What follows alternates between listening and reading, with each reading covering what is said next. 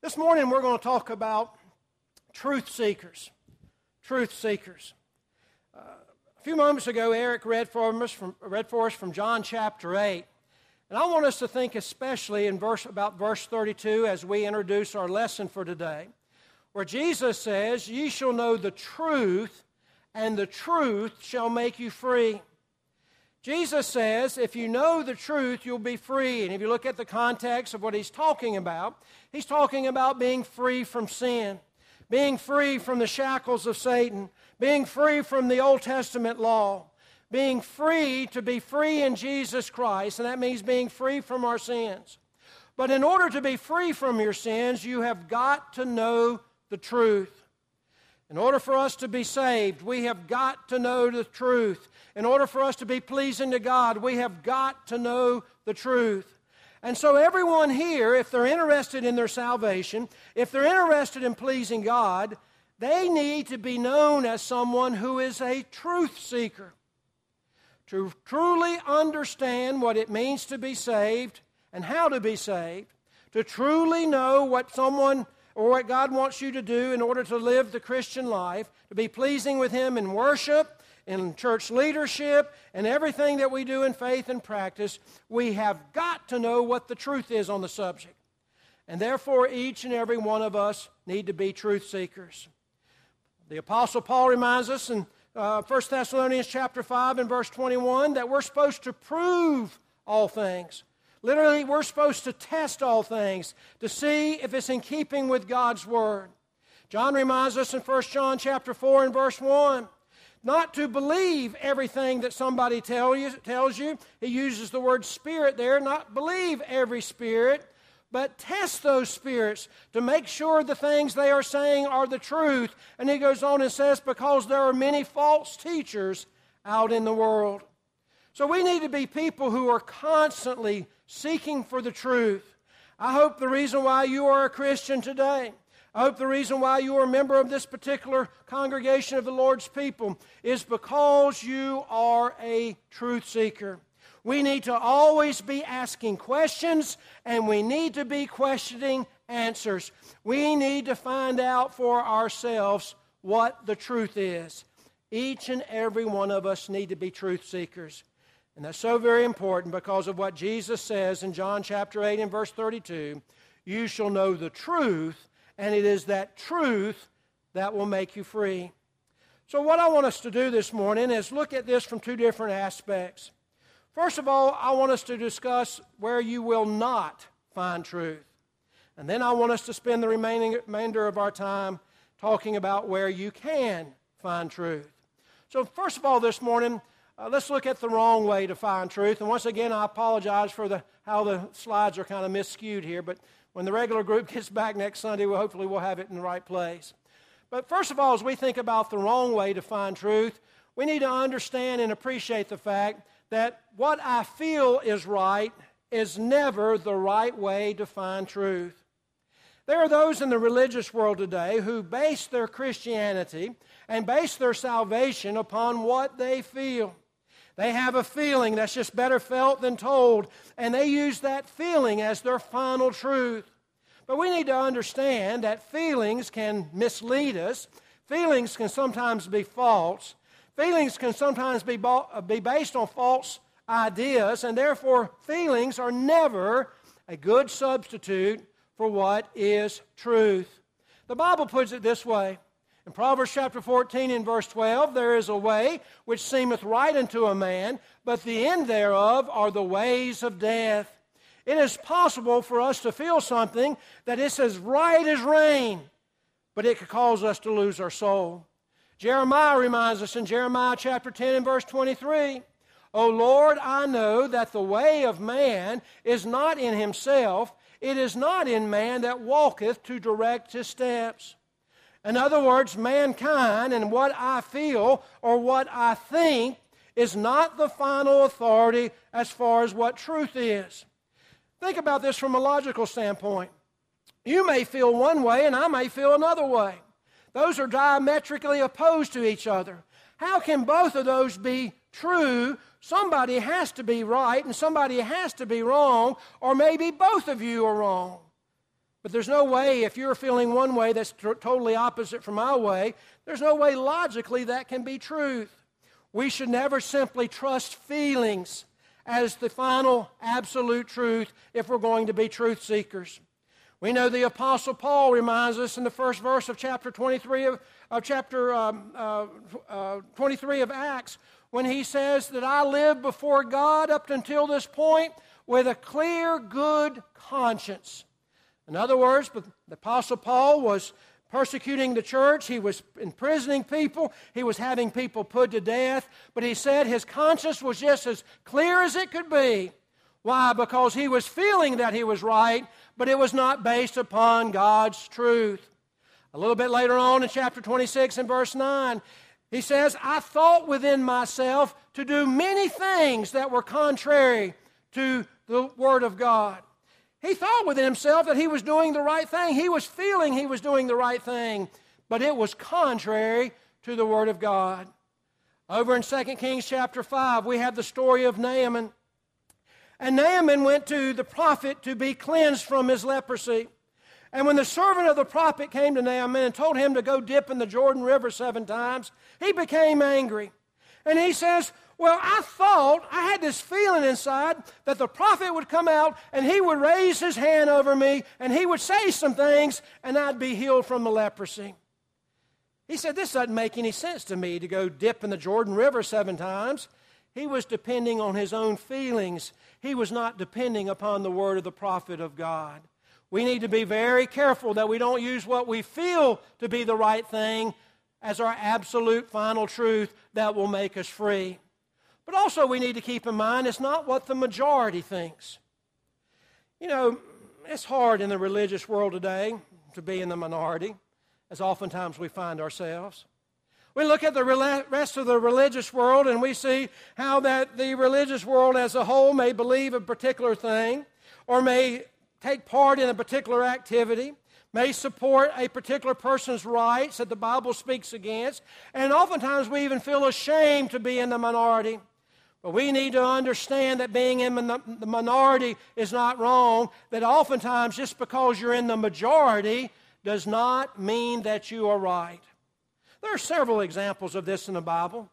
Going all the way back to the book of Genesis, we have the story of Noah. Think about that. It was Noah and 8 other people, or 7 other people, that were in the minority, and then you had the rest of the entire world that were in the majority. It was Noah and his family against the entire world.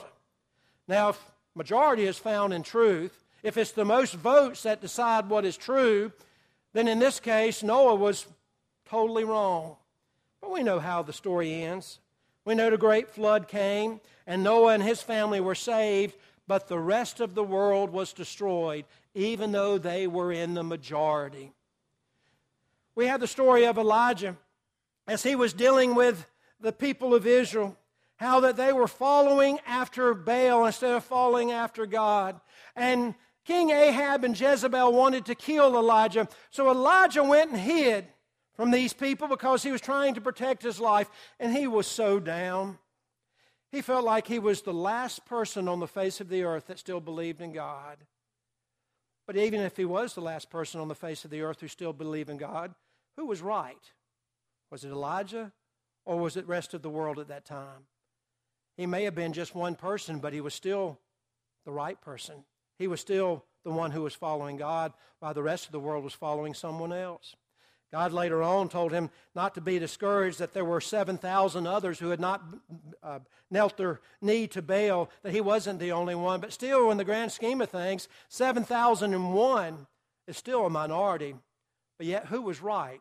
Who was really the one that was following truth? It was Elijah and those 7,000 other people who were following God. And the rest of the nation, even though they were in the majority, they were wrong. Jesus reminds us in Matthew chapter 7, verses 13 and 14, how that there's a broad way and a wide road that leads to destruction, but there is a narrow gate and a small way that leads to life. In other words, the majority will be wrong if they simply go for being the majority. It's the minority that is going to be saved. So we should never look for truth in what the minority thinks. But also, and this may sound odd to you, but we should never, ever go simply by what the preachers say. Like I said, that may sound odd coming from me, because I hope when I stand before you that you will believe what I have to say, that you'll pay attention to what I say. But folks, you need to understand that not only myself, but all preachers are human. All preachers make mistakes. It may be that I've studied something and studied it very hard, but because of my own preconceived notions, because of my own feelings, because of other things, maybe I'm teaching you something that the Bible doesn't clearly teach. And so you need to be a truth seeker, and you need to follow what you need to follow from your study of God's Word. Over in Acts chapter 17 and verse 11, we have an example of this. The Apostle Paul was preaching to a group of people in the city of Berea.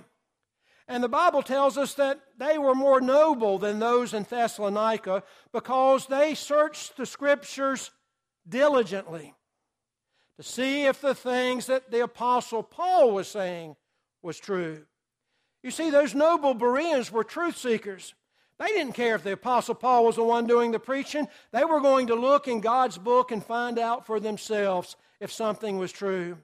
Sometimes a preacher may mislead you. Sometimes a preacher may make simply a mistake that was wrong.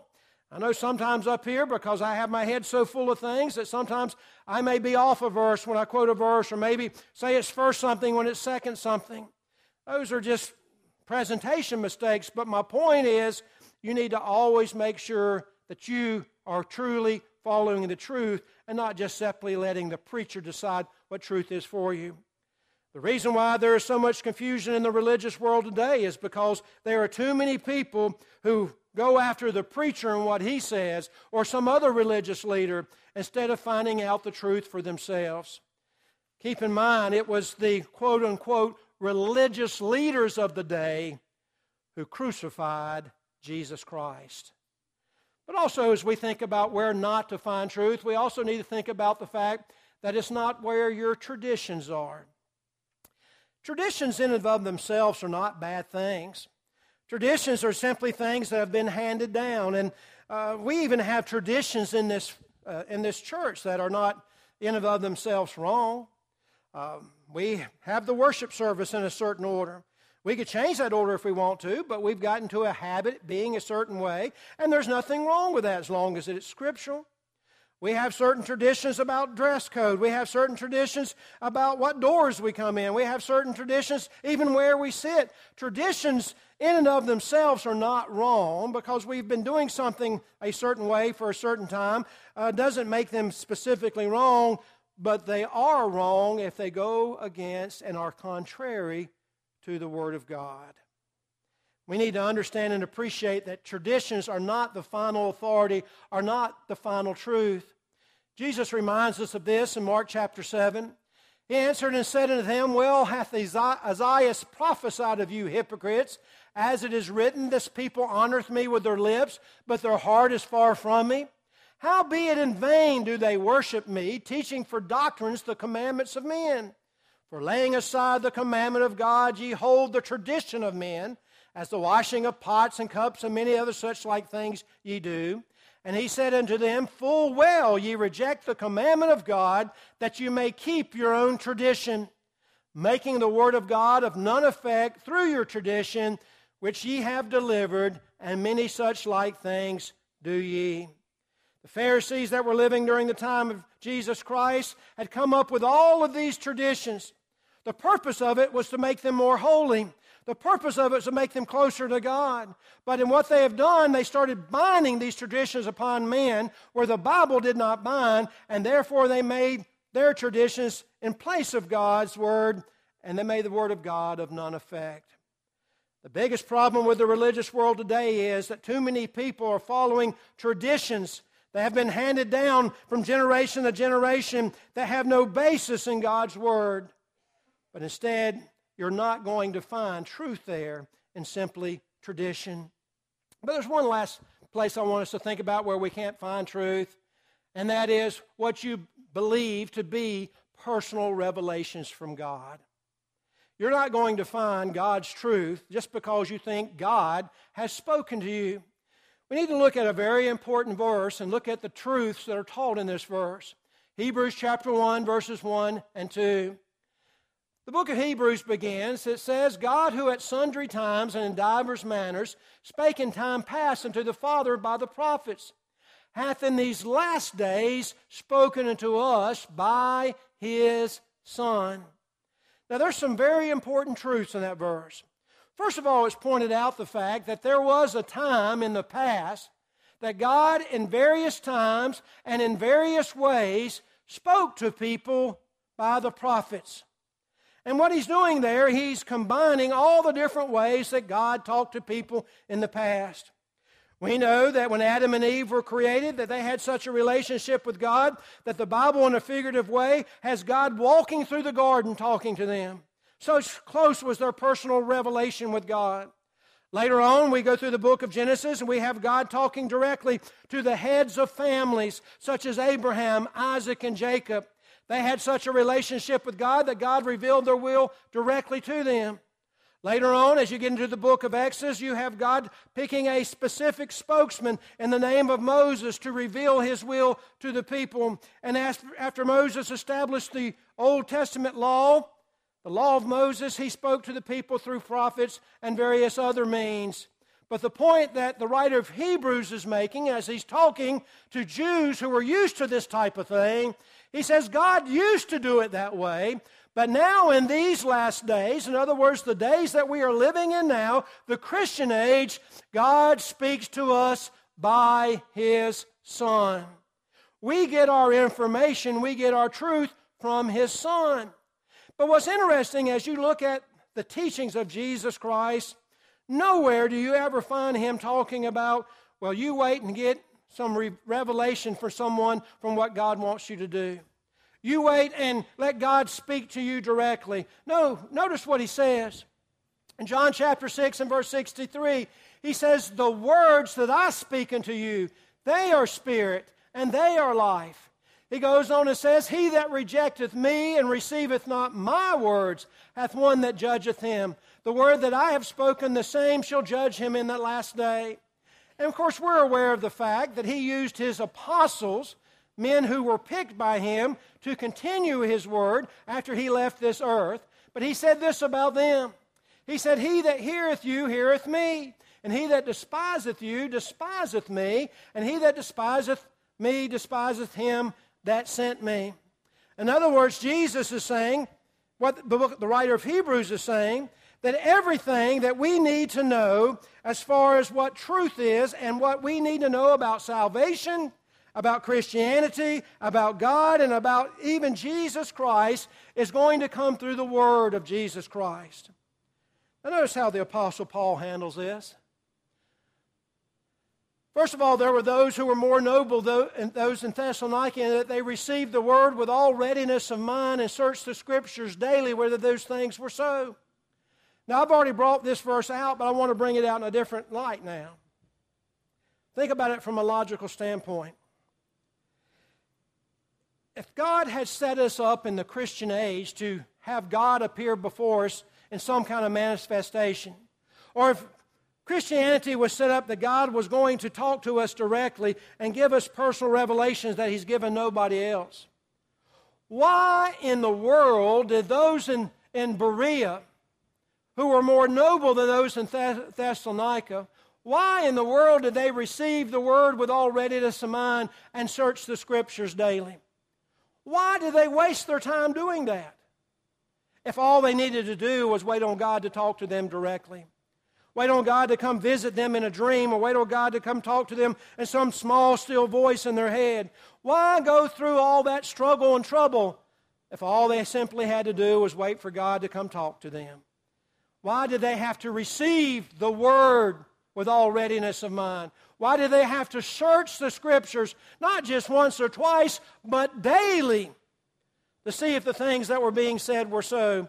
Why did they not just get a message from God and saying, yep, that's the truth, you just go ahead and believe it? Well, the reason being, as I alluded to, is because of what Paul tells us in this particular verse here in 2 Timothy chapter 3, beginning at verse 16. Notice the points that he is making. First of all, he says, all Scripture. not just some Scripture. All Scripture is given by inspiration of God and is profitable for doctrine, for reproof, for correction, for instruction in righteousness.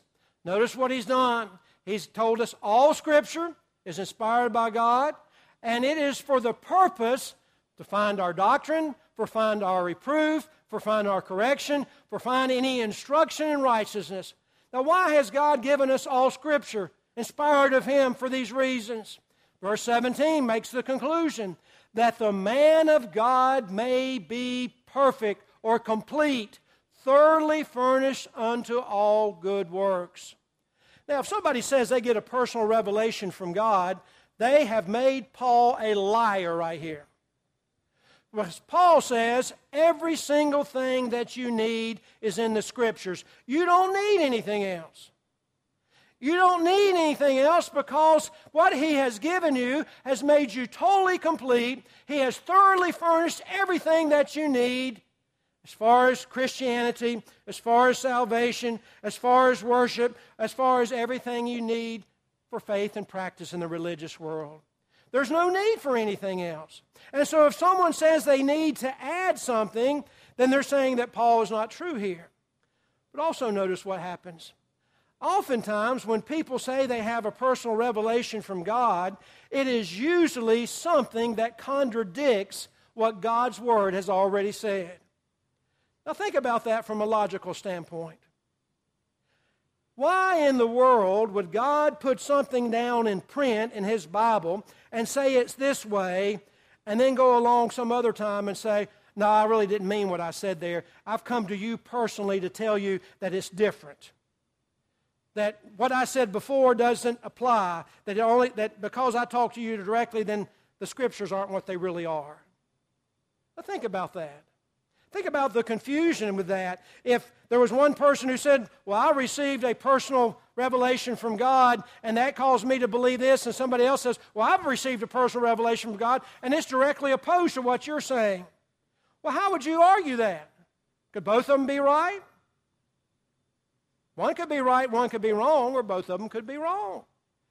Instead, the Bible says every single thing that we need is right here in God's Word. It's funny to me how many times that people use a personal revelation for God as a crutch to defend their position on something that the Bible clearly teaches against. In the days of the Old Testament, and also in the early days of the church before we had the Scripture, if one man said he had a revelation from God, and it was one thing, and another man said he had a revelation from God, and it was a different thing from what this man said, how was it proven?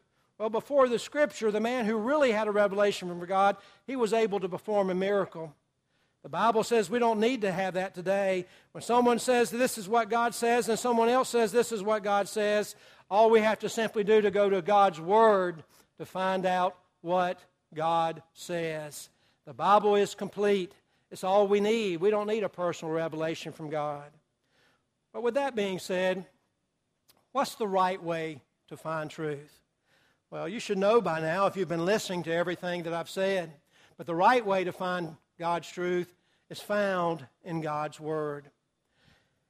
The scripture that we just had up on the screen from 2 Timothy chapter 3, verses 16 and 16 remind us of this once again. When the Apostle Paul said that all Scripture is inspired by God and is able to provide everything that we need as far as instruction, as far as reproof, as far as correction, as far as any kind of training in righteousness, that the man of God may be perfect, complete, and furnished unto every good work. Every single thing that we need is found in God's Word. Either all of God's Word is inspired or it's not inspired. We can't have just pieces of it. Either all of it applies, either that's the only place to find what God's truth is, or that it's not found anywhere. If we do not take the Bible as God's final truth, then we might as well just throw it in the river or light a match to it, throw it in the trash, because it's just not worth anything. Either all of God's Word is final truth or it's not. The other day I was talking to my daughter Katie about a young man that she was studying with, And this guy took the particular position that he believed that some of the Bible was inspired, but some of it wasn't. And the reason why he believed that is because he wanted to hold to certain practices in worship and discount what the Bible said, but yet he didn't want to give up what the Bible said about things that made him feel good. So Katie just asked him, he said, well, how in the world do you decide what is inspired and not inspired? And he just simply said, well, I can tell by the way I feel about it. Well, folks, if it's not all inspired, then none of it's inspired. We can't pick and choose. If there's ever a possibility that some part of it's not right, then there's a possibility of none of it being right. If we're truly going to be truth seekers, we need to be those who follow the truth. We need to be those who, as Jesus said in the section we just read, that the words that he speak are truth, and ye shall know the truth, and the truth shall make you free. We understand and appreciate the fact that in Jude chapter 3, Jude reminds us that the faith has once been delivered for all. There's not going to be any more revelation. There's not going to be any more Scripture. But what we now have. It is God's truth, and we need to follow it. Oftentimes when I'm talking to someone in the neighborhood or at work or some other place, and they ask me about the congregation here, what is the Church of Christ all about? How are you different from other places? And there's all kinds of different ways I could explain that. I could tell them that we're part of the Restoration movement, how we're trying to restore New Testament Christianity. I could tell them how that we are people who believe in first century Christianity and how we're trying to be like the people you read about in the New Testament. There's a variety of different ways that I could go about it, but usually the number one thing I tell them is that I worship and I am a part of a congregation of people who are truth seekers. They want to find out what the truth is. They understand and appreciate the fact that their very salvation is based upon what truth is.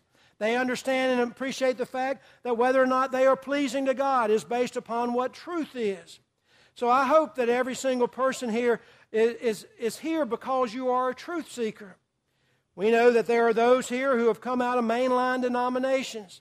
And the reason why they came out of mainline denominations or some other religious group is because they were truth seekers. And once they discovered what God's Word says, they had the kind of heart, the truth-seeking heart, to do what God wanted them to do and leave that particular group and simply be a Christian, continuing to search out what God's truth and His will is for them. If you're here this morning and you want to know what the truth is about your salvation, if you want to know what God's Word says, which is truth about your salvation, we'd love to spend some more time and study with you. But it's our hope and prayer this morning as you leave this place, you'll understand the importance of seeking the truth. As Jesus says, you shall know the truth, and the truth shall make you free. If you have a need this morning, won't you come as together we stand and sing?